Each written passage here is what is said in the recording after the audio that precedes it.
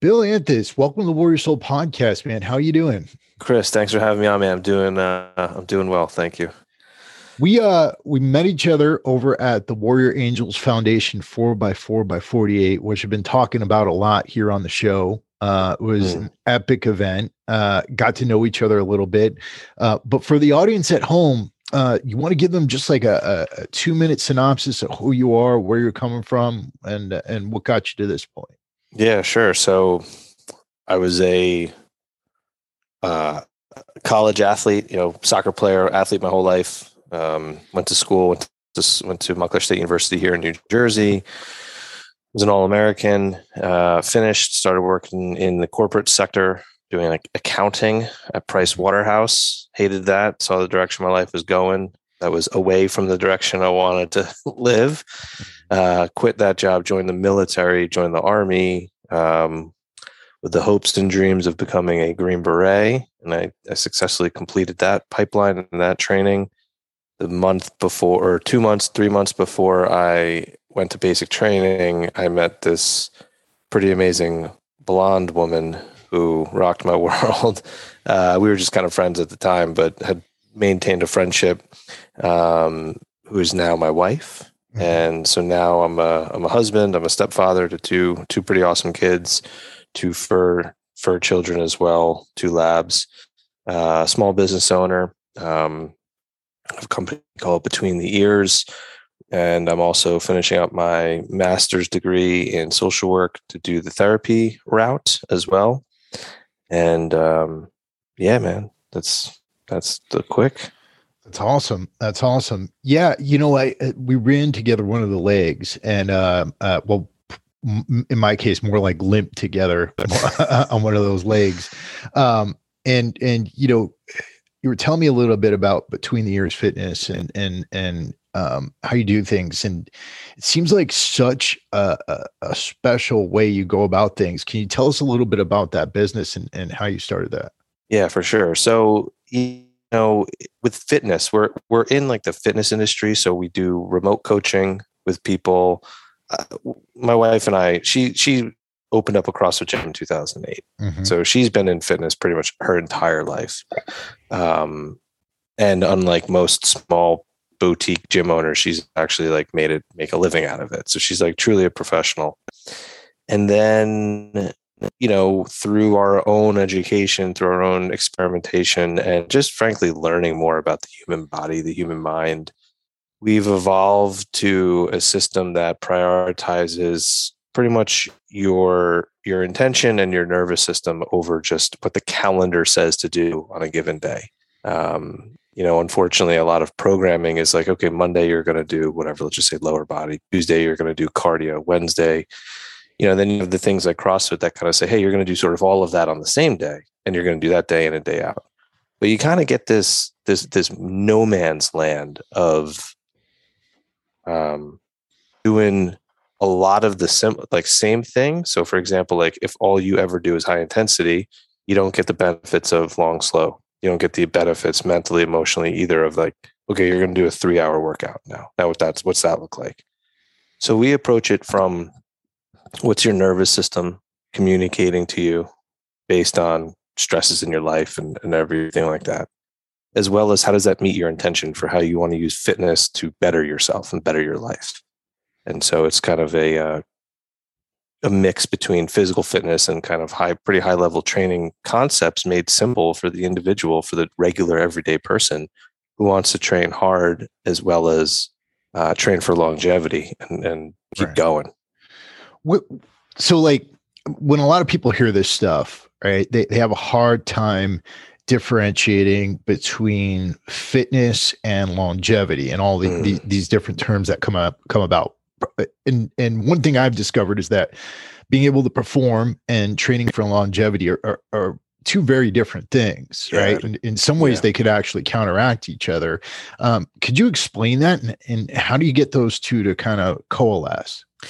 Yeah, I mean, I think it's a great point because you look at what people do, you look at the epitome, right? So if you were to take a pursuit and dial it up to the maximum intensity, right, as like the trajectory of that pursuit, and you look at Olympic athletes, you look at professional athletes, you look at anybody who does a specific thing for livelihood, they make sacrifices to their long-term health. You see someone, linemen are a great example. Right. Anybody else that specializes in a specific type of fitness and performance, by specializing in it, they neglect other things. And in those other things could be joint health, tendon health, repetition, right? Recoverability, just wear and tear, because your job in that point is to perform a specific function. And that's fine, but that's a shorter burn. Right. Longevity, basically we want to be able to do stuff for forever. And then one day just kind of have that be the end from a capability standpoint. Right. And the two are often at odds, and that's, each person, that's each person's prerogative to really say, no, I want to specialize in this. But I kind of have this thing within the fitness space where if you're a lot of people, and it's kind of like everyone wants to feel good, I think, where, hey, I'm an athlete, or yeah, you're an athlete. And it's like, I don't agree with that.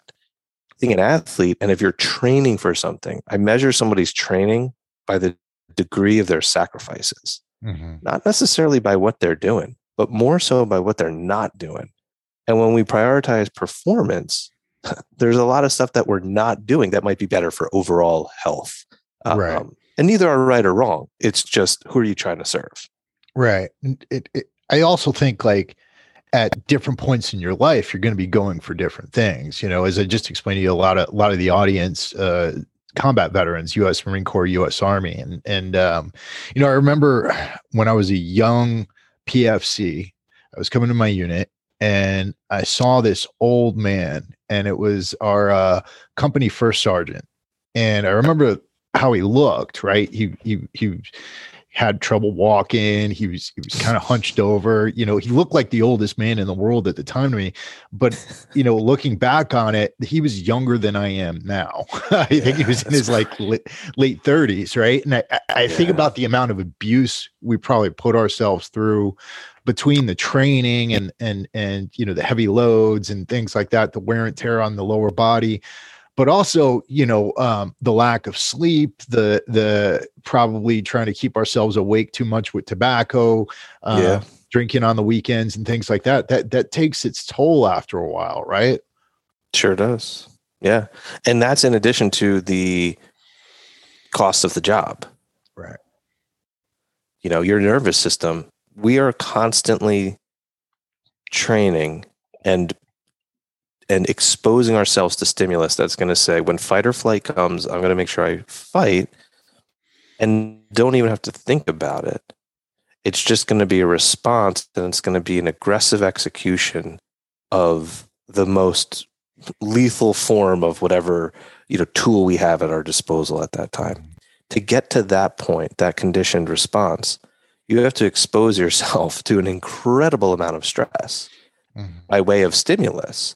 Right. So you look at the total stress tolerance over a career, either a training cycle or a career, it's like, it's huge. And we need stress. We need the stress to create that adaptation, to create that response, right? This stimulus response adaptation sort of is like the conditioning thing. And we need stress.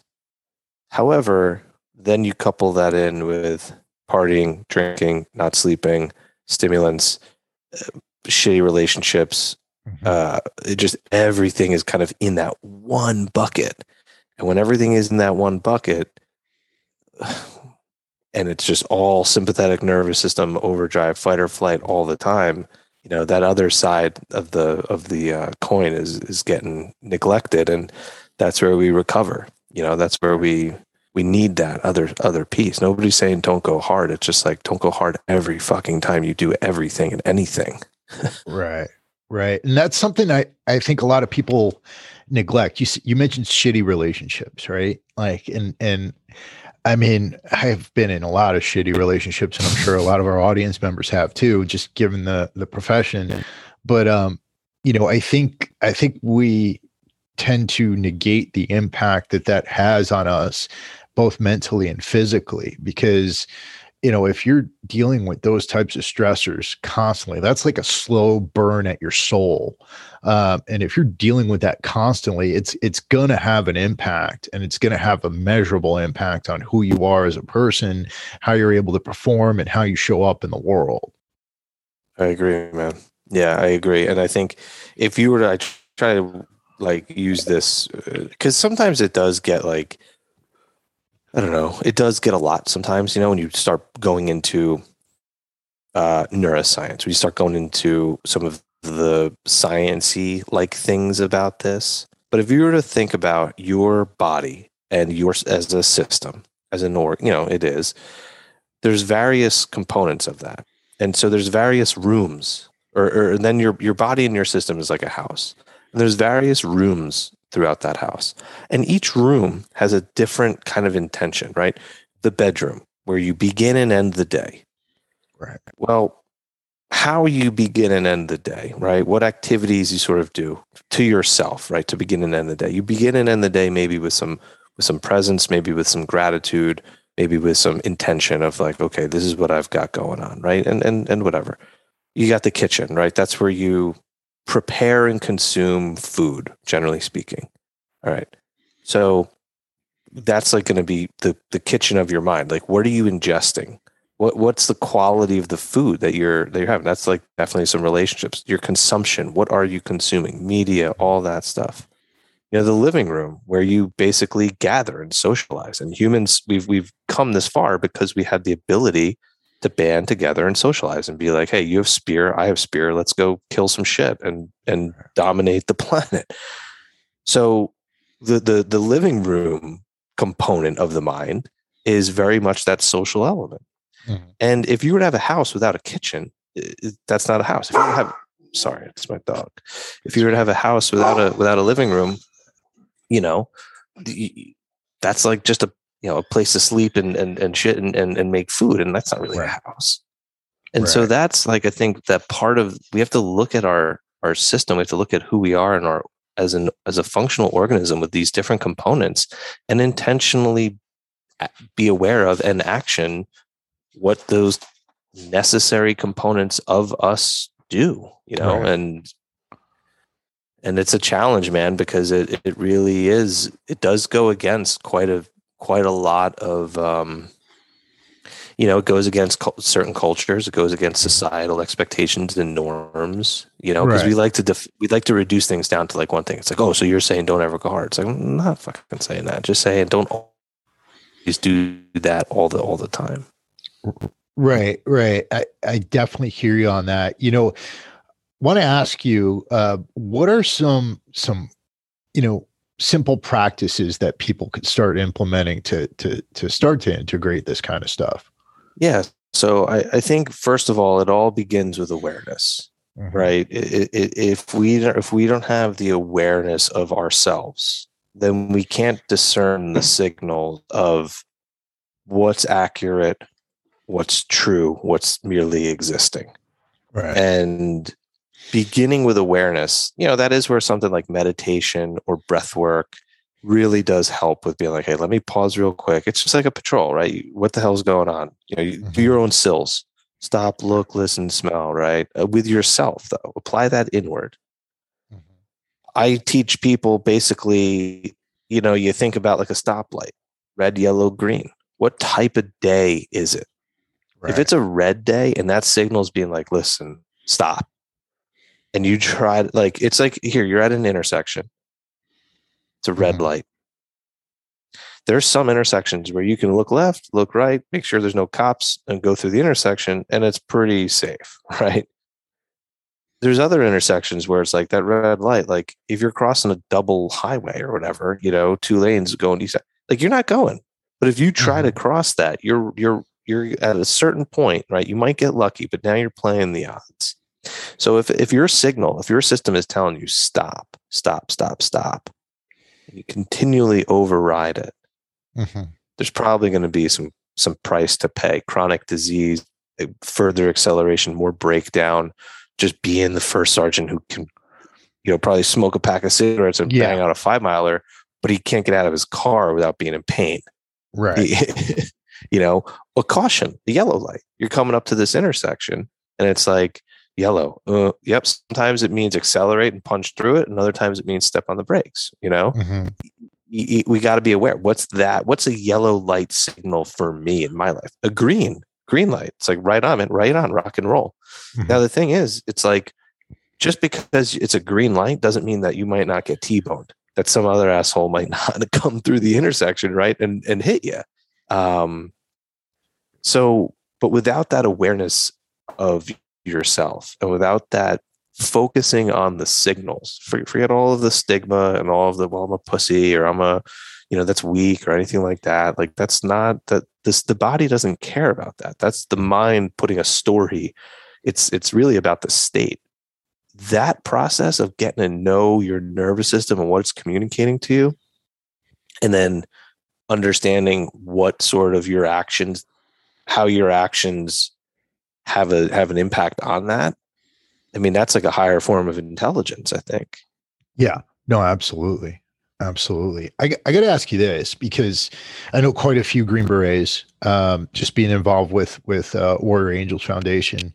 At what point in your career, or was it after your career, that you started to understand this stuff? Because, knowing a lot of people from the special forces community, I know that a lot of these guys, they go through and it's go, go, go, go, go. And, by the end of it, they're having neurological issues. They're having issues with the impact of traumatic brain injury, issues with hormones and things like that.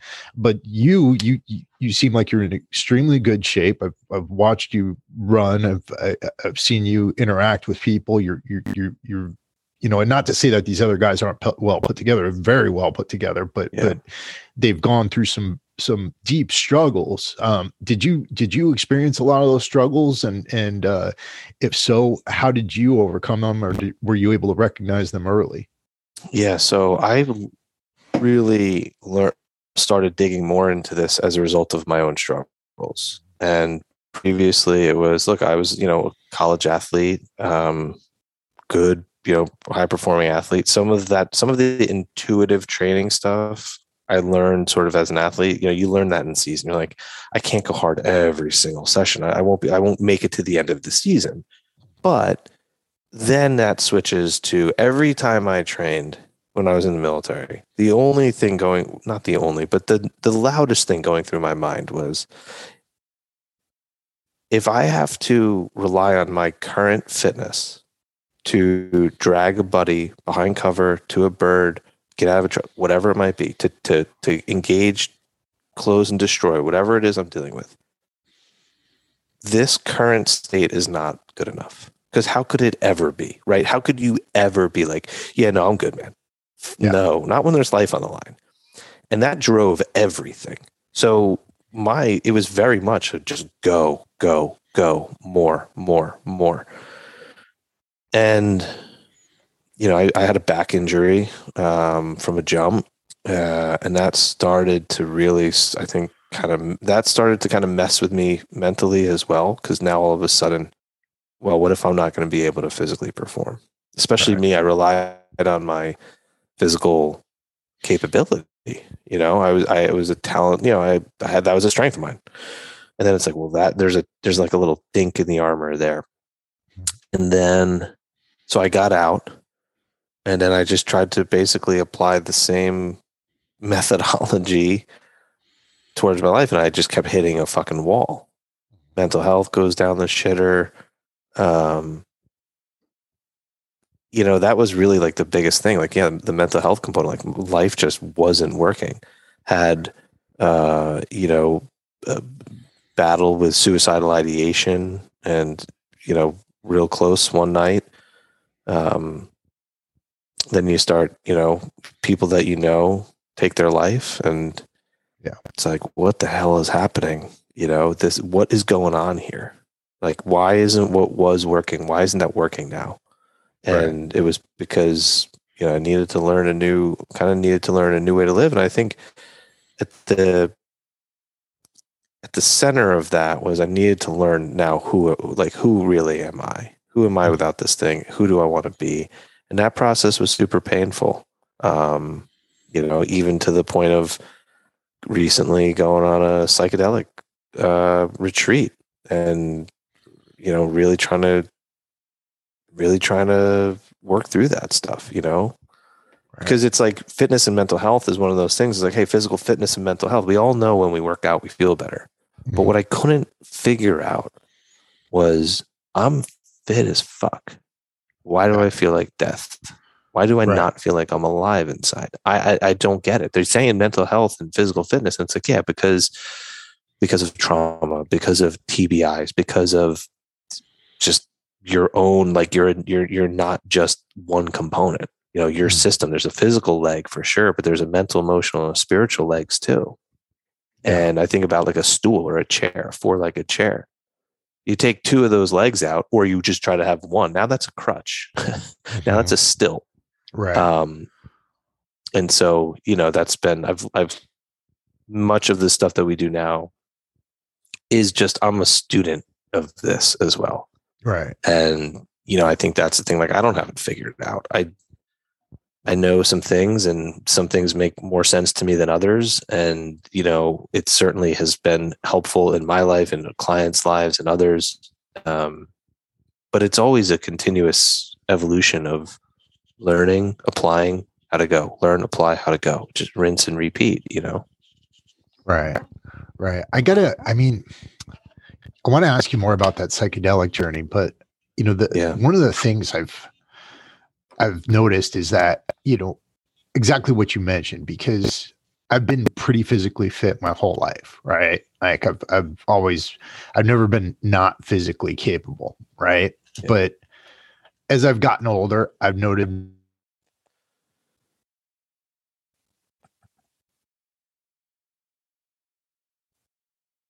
Hey, I lost you. Can you hear me?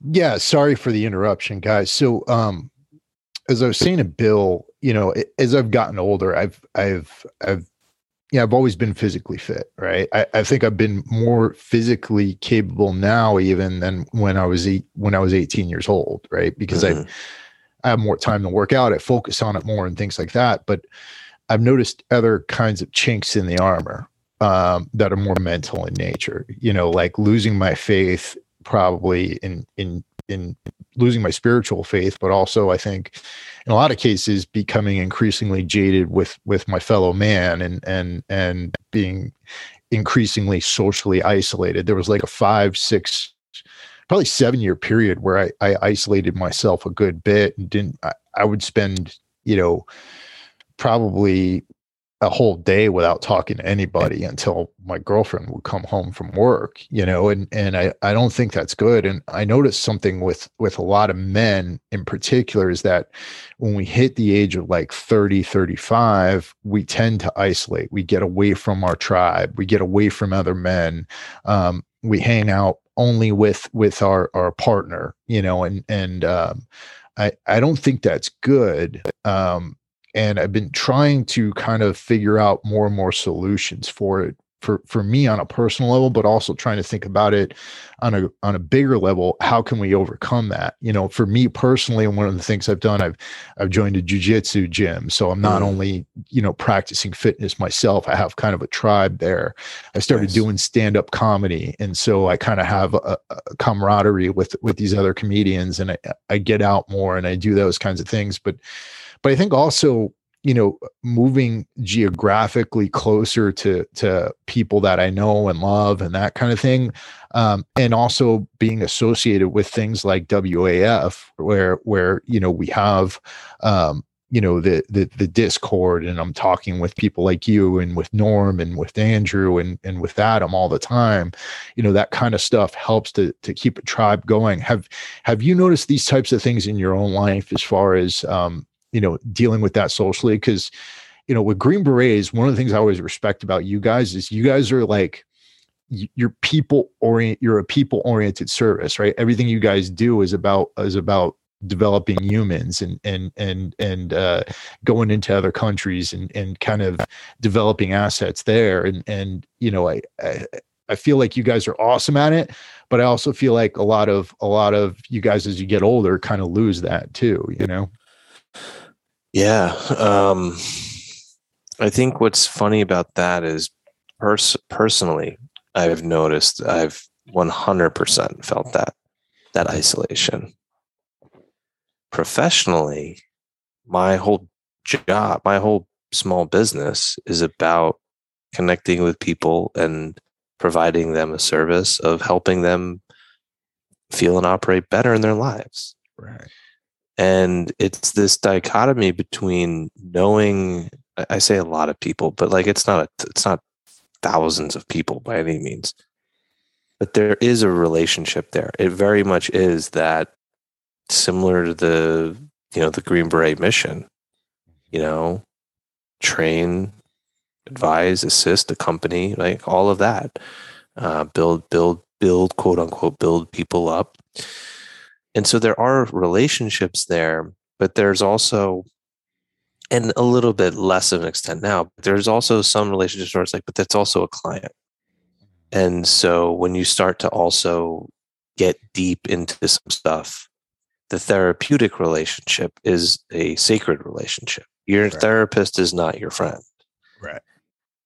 That's a tricky thing where you start to know how some of the system goes, some of the healing, some of the mental stuff. You start to kind of pull on some strings and open some doors, and all of a sudden somebody's telling you about their trauma, or a significant, whether they call it trauma or not, an adversity and a challenging situation that still is having them struggle. Mm-hmm. So then there's that natural thing of like, hey, we can be cool, but there needs to be some distance.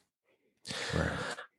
Personally, my whole life, I grew up like with like just a feeling of just intense loneliness. Because for a very long time, I didn't have a lot of friends. I was active. I was on teams. I knew a bunch of people. I wasn't. I certainly did not have no socialization. But as far as genuine human connection, I spent a lot of time alone, lonely. And that's something that I still feel. I still feel like that loneliness is a major part of mental health challenges. Right. When we get fractured from meaning and belonging, when we don't have a purpose, we don't have a tribe, and purpose and people, man, that's what fills that void and what fills that crack. That's some hard shit right there. Right. And I think your point about connecting with other men and not just kind of relying on our spouse or significant other or wife or whatever to fill that. Like, yeah, there's a long history of men needing that connection to other men. Right. And I think it also, your wife, girlfriend, whatever, significant other, like they can't be the only thing either. That's putting a lot on them, So. Yeah, it is. It definitely is. And I think that in some ways, some people say you've got to be completely open with your partner and you got to let them know everything. And I think in a lot of ways that's a mistake, because if you do that, you're throwing a whole lot at them. You're throwing a whole lot at them. Yeah. I mean, I think the big things, sure, like the headlines, but like the nitty gritty, everything, I don't know. Right. In my experience too, like depending upon the strength of your relationship, of course, but they know, like if they know you, they see you, they're around you, they can feel your energy. Everybody that walks into a room, like you intuitively can be like, yeah, no, I don't know, something's going on with that person, or like, hey man, are you all right? Like, they're like, yeah, but your partner, they probably know as well. Like, I think, one of the things is, I think we think we're better at hiding stuff than we are. Yeah. And instead of trying to have that pressure of I need to hide this from my wife, having the outlet to be like, okay, I have someone I can talk to that I trust, that won't judge me, that is just open, that, you know, we can roll with or work out with, or in a, you know, therapeutic setting, or just, you know, friendly, like whatever it might be, whatever that person needs. Um, you know, not having one person be responsible for all of our stuff, because we're not going to share all of it anyway. Right. I want to get back to the psychedelic plant medicines and the journey you took. You know, what led you to that? Because while I feel like the world is kind of opening up to that stuff, you know, I was having a conversation, and I won't name who it was, but a friend of mine who's running for public office is a veteran, and you know, he kind of laughed me off the phone when I said, you know, you need to look at this stuff and everything, you know, and I think there's still a heavy stigma around it. Yeah. What led you to it? And, you know, what was it that you went to? So a buddy of mine who was in the Army, who's in special operations, went through in October, VETS, so Veterans Exploring Treatment Solutions. Marcus and Amber Capone are the ones who's founded that. And he went through that and called me shortly thereafter and was like, "Hey, I just went through this thing. You need to take a look at this." And it wasn't like you need to take a look at this because I'm worried about you, but yeah, he follows me on social media. We know each other. He kind of knows like kind of what what I'm into, you know, health and physical and mental and emotional. And he's like, you know, not only this isn't just about getting high, this is about helping the brain. And this is about giving you access that you can't get from just thinking your way through things or journaling. And I'm like, yeah, totally. I 100% agree. Like there's only so deep we can go by ourselves. Right. Same thing with scuba. Like at a certain point, you need a tank to get to the deeper and stay at the deeper kind of things, tanks and weight. And that's kind of what these plant medicines are like, but deeper within yourself. And so that was like in October. And the next day, Marcus and Amber Capone were on Andy Stump's Cleared Hot podcast. And I said to Kay, my wife, I was like, hey, that's who Ben was just, this is the same thing. And so she listened to it and she's like, yeah, you need to listen to this. And so we listened to it. Actually, we listened to a lot of it together. And it was scary how similar the story was. It was almost like hearing an echo. And some of the same conversations, the same situations, you know, we kind of looked at each other like, whoa. And, you know, I was never a drug person. I've stopped drinking alcohol for 3 years now, and I won't go back, but I was never really like, you know, I don't know, but being in mental health, I've been sort of following and being aware of like, hey, psychedelics are having profound impact on people with mental health. Johns Hopkins is like leading the charge. There's some like, you know, doctors that I really respect that are saying, hey, these are helpful. These are good things. And so I had been aware of it. So I was like open. And then, you know, also just wanting and needing my own healing. You know, and so we listened to that and she really led the charge, because otherwise, I'll be honest, like, and this is the hard part, it's a snowball's chance in hell I would have really pushed for it myself. Mm-hmm. And I think that's the thing with people, with social support, you know, sometimes like when you're in it, and when you come from, I think, a service oriented background, taking care of yourself is like the hardest thing you could ever do. Yeah. And, you know, I'm incredibly blessed and fortunate to have a wife who, one, is still with me, and two is, you know, saying, hey, like, I'm going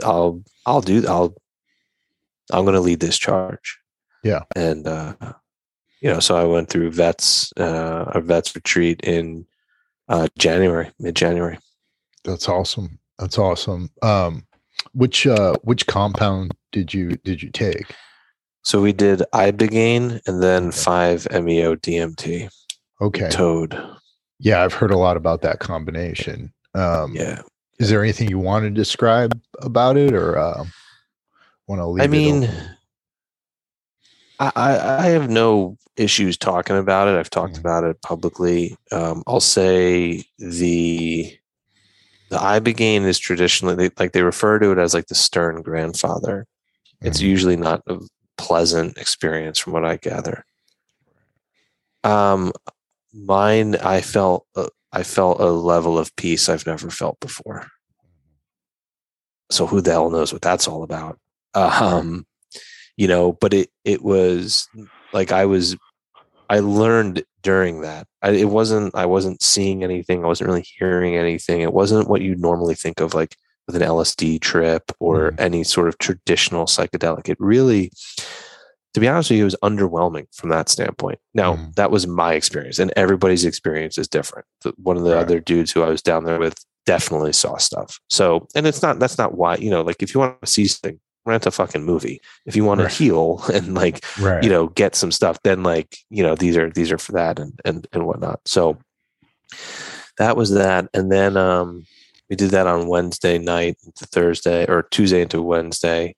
And then Thursday we did the Toad 5-MeO DMT. And that was insane. That was just an indescribable kind of thing. Mike Tyson's talked about it. You have this, it's just launched to this different thing. But I also had an experience of hell. And that was the most horrifying thing I've ever probably experienced. But from what I understand, and from what, integration coach and different people within the space say, is like these medicines amplify what's already within you. Right. So for me, my own manifestation of hell is a behavior pattern, is a way of thinking, it's a way of living that I've already done. These medicines and these compounds, they just turn that shit up to like level 100, right? and put you in it, and then it's gonna be it's. I think the thing with the plant medicines is that they're the catalyst for change. They're not the actual change that occurs. Right. What are you going to do as a result of your experience? That's where I feel I can get on board with that. Unlike you go to a clinic, you go to a pharmacy, you go to not to say there's anything wrong with psychotropic medication. I get it. There's a time and a place. But the Western model of here's the pill, numb the symptoms, and play basically fucking whack-a-mole. That's really not solving anything. No, not at all. And so it's I can get on board with this, and I'll be honest, like since my retreat, there's still days where I'm like, now, you feel the responsibility to live. I wanted to, some of my stuff is like, I'm much more on the depressive side. I've felt dead inside. Like I was not living.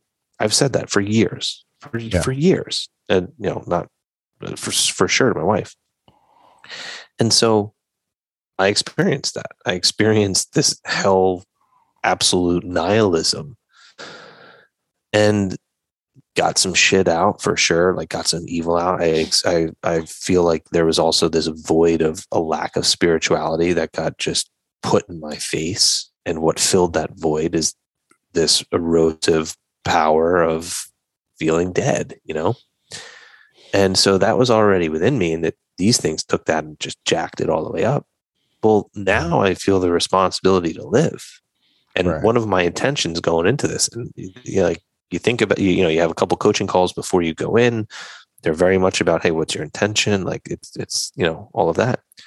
And one of my intentions was to feel what it's like to live, to feel life. And the medicine's not going to do that. I'm going to do that. It's a self-empowerment kind of a thing. It's no different than, any intense experience, right? You learn from that. That shows you something, then you apply it moving forward.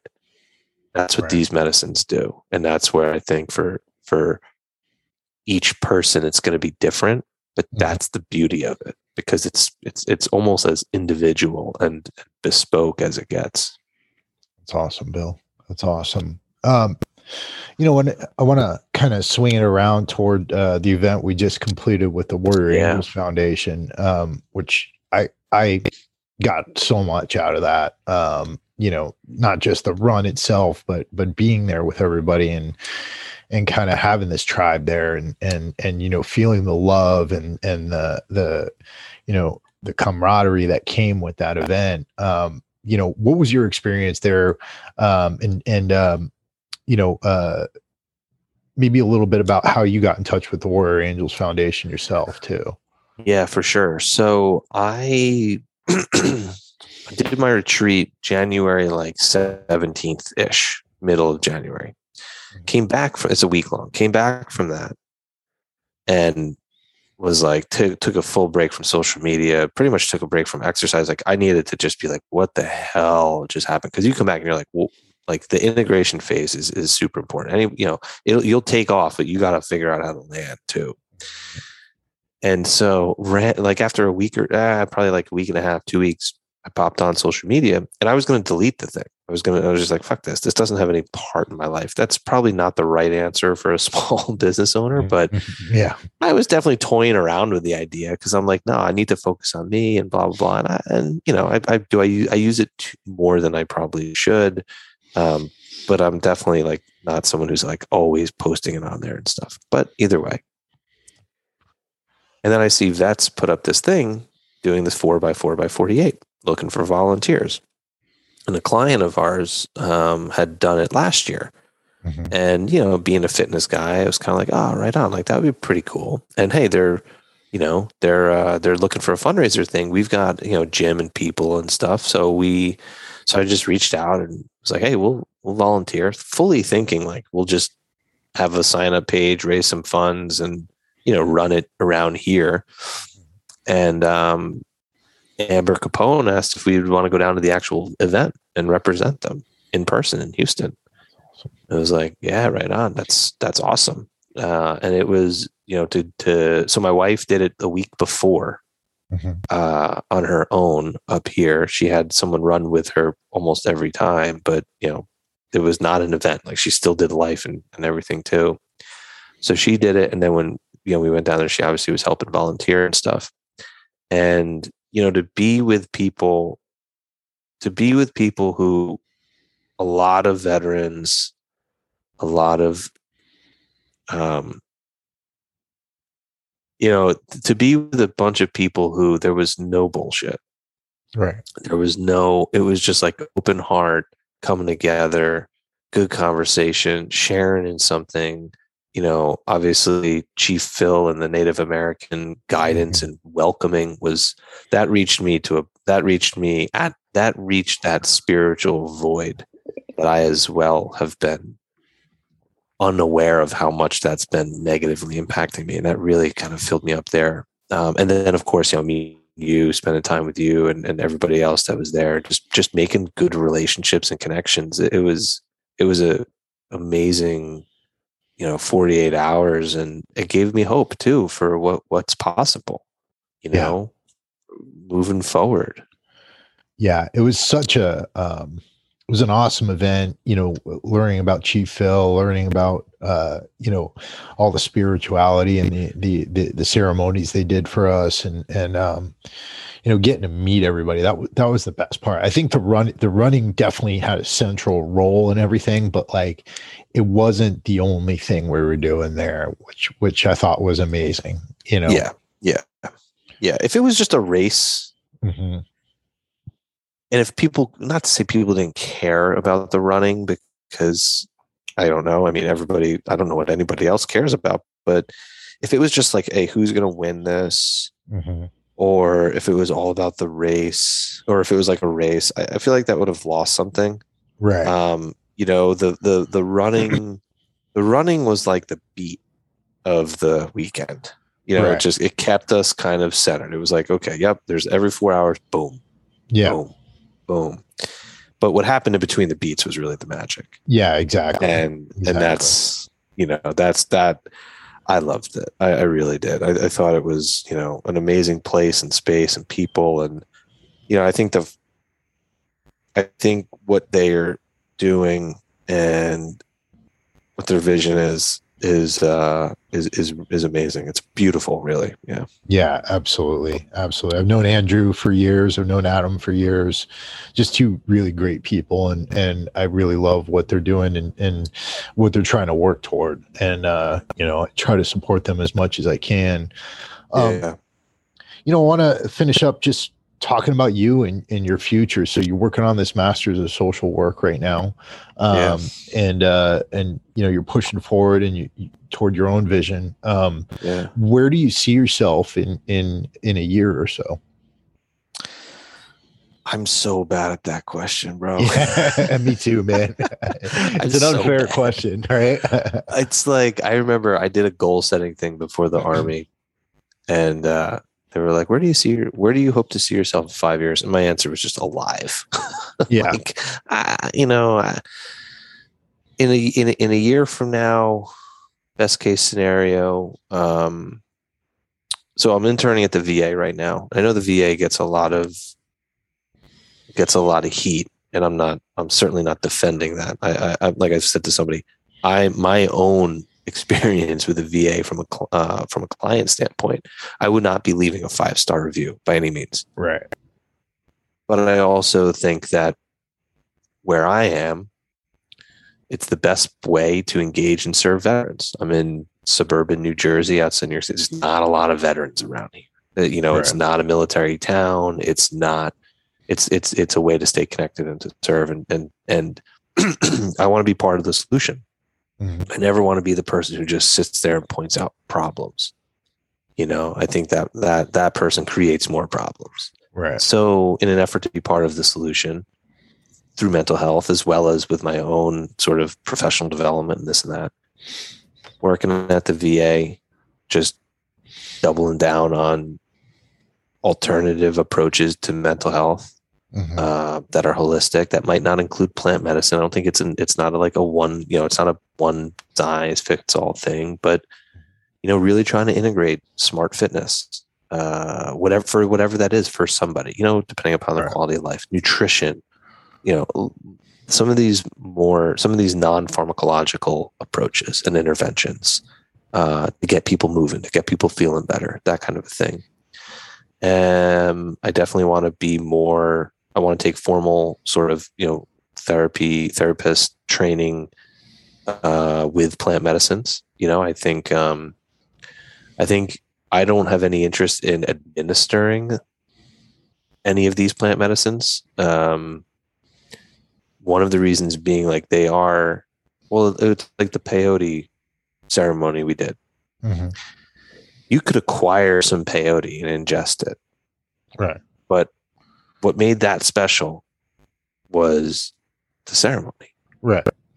And there's a sacredness to these things. Mm-hmm. And I have a tremendous amount of respect for them.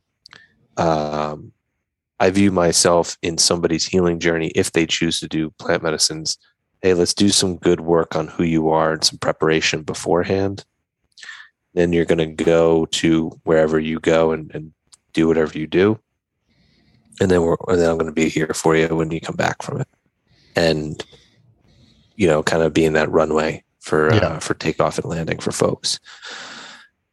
And, building our private practice. My wife and I we have an in-person gym, small training facility, in person. It's 1,000 square feet, but really just trying to serve and spread the light, man, because it can get real dark real quick. And that's that despair and hopelessness and apathy and nihilism it is fucking killing us. Yeah, it is. So just trying to spread that light. Big time, man. Well, that's awesome. Where can people connect with you? So unfortunately, social media is probably the best place. My handle is Bill Anthes, Anthes, my Mm-hmm. business between the ears, BTWN, the ears, and then between the ears fitness. Those are the best places.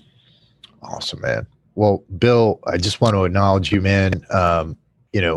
I really appreciate the insights you brought here. I really appreciated meeting you and your wife down at the WAF 4x4x48, and I appreciate you, exploring these things, because I feel like, yeah, VA gets a bad rap, but we can't expect the government to just do these things for us, right? It's got to be us as a community, right? Yeah. And I think people like you who are leading the front and pushing toward these things and exploring these things and bringing information to the community, and also guiding people toward them, I think that's amazing, and that's the bread and butter of what I think is going to get this community to where it needs to be. So thank you so much for that. You have anything you want to end on? No, I mean, first of all, thanks for the kind words, Chris. It was awesome to meet and connect with you too, and looking forward to future friendship and whatnot, and just staying connected. And I think the thing to end on my message would be like, just connecting to hope, just trying to cultivate a little bit of hope. If you're down, if it's the darkest night, like, there is hope out there, and fight for that, and I know I was so cynical about hope up until probably a year, I don't know, up until not that long ago. Right. And everybody says, hey, hope is not a method. Hope is not a method. Yeah, I get it. A former administration ran on hope. And it's like, well, what did that do? And you know what I mean? Like, I get it. I certainly get all of that. And I agree. Hope is not a method. But looking at hope and finding some hope and creating some hope will lead you to the method. Right. And that's, I think, what we need to fight for. And so holding on to that. You might not have the answer right now, and it might be a long, painful road, but fight for that hope, and know that there is hope out there. That's it. That's awesome. That's awesome. Well, thanks again, Bill. And to everyone out there, I hope you're catching this message. I hope that you're finding hope in your own lives, and if not, working toward trying to develop some hope in your own lives, because it's what life's about, right? We've got to be here. We've got to live this life one way or the other, and we should do it to the best of our ability. Thank you guys so much for listening. I really do appreciate everybody who comes to this podcast each week and who allows me to talk to awesome guests like this. I want you to enjoy the rest of your weeks and get out there and live your best lives while you can. This is Chris Albert and Bill Anthes, and we are out.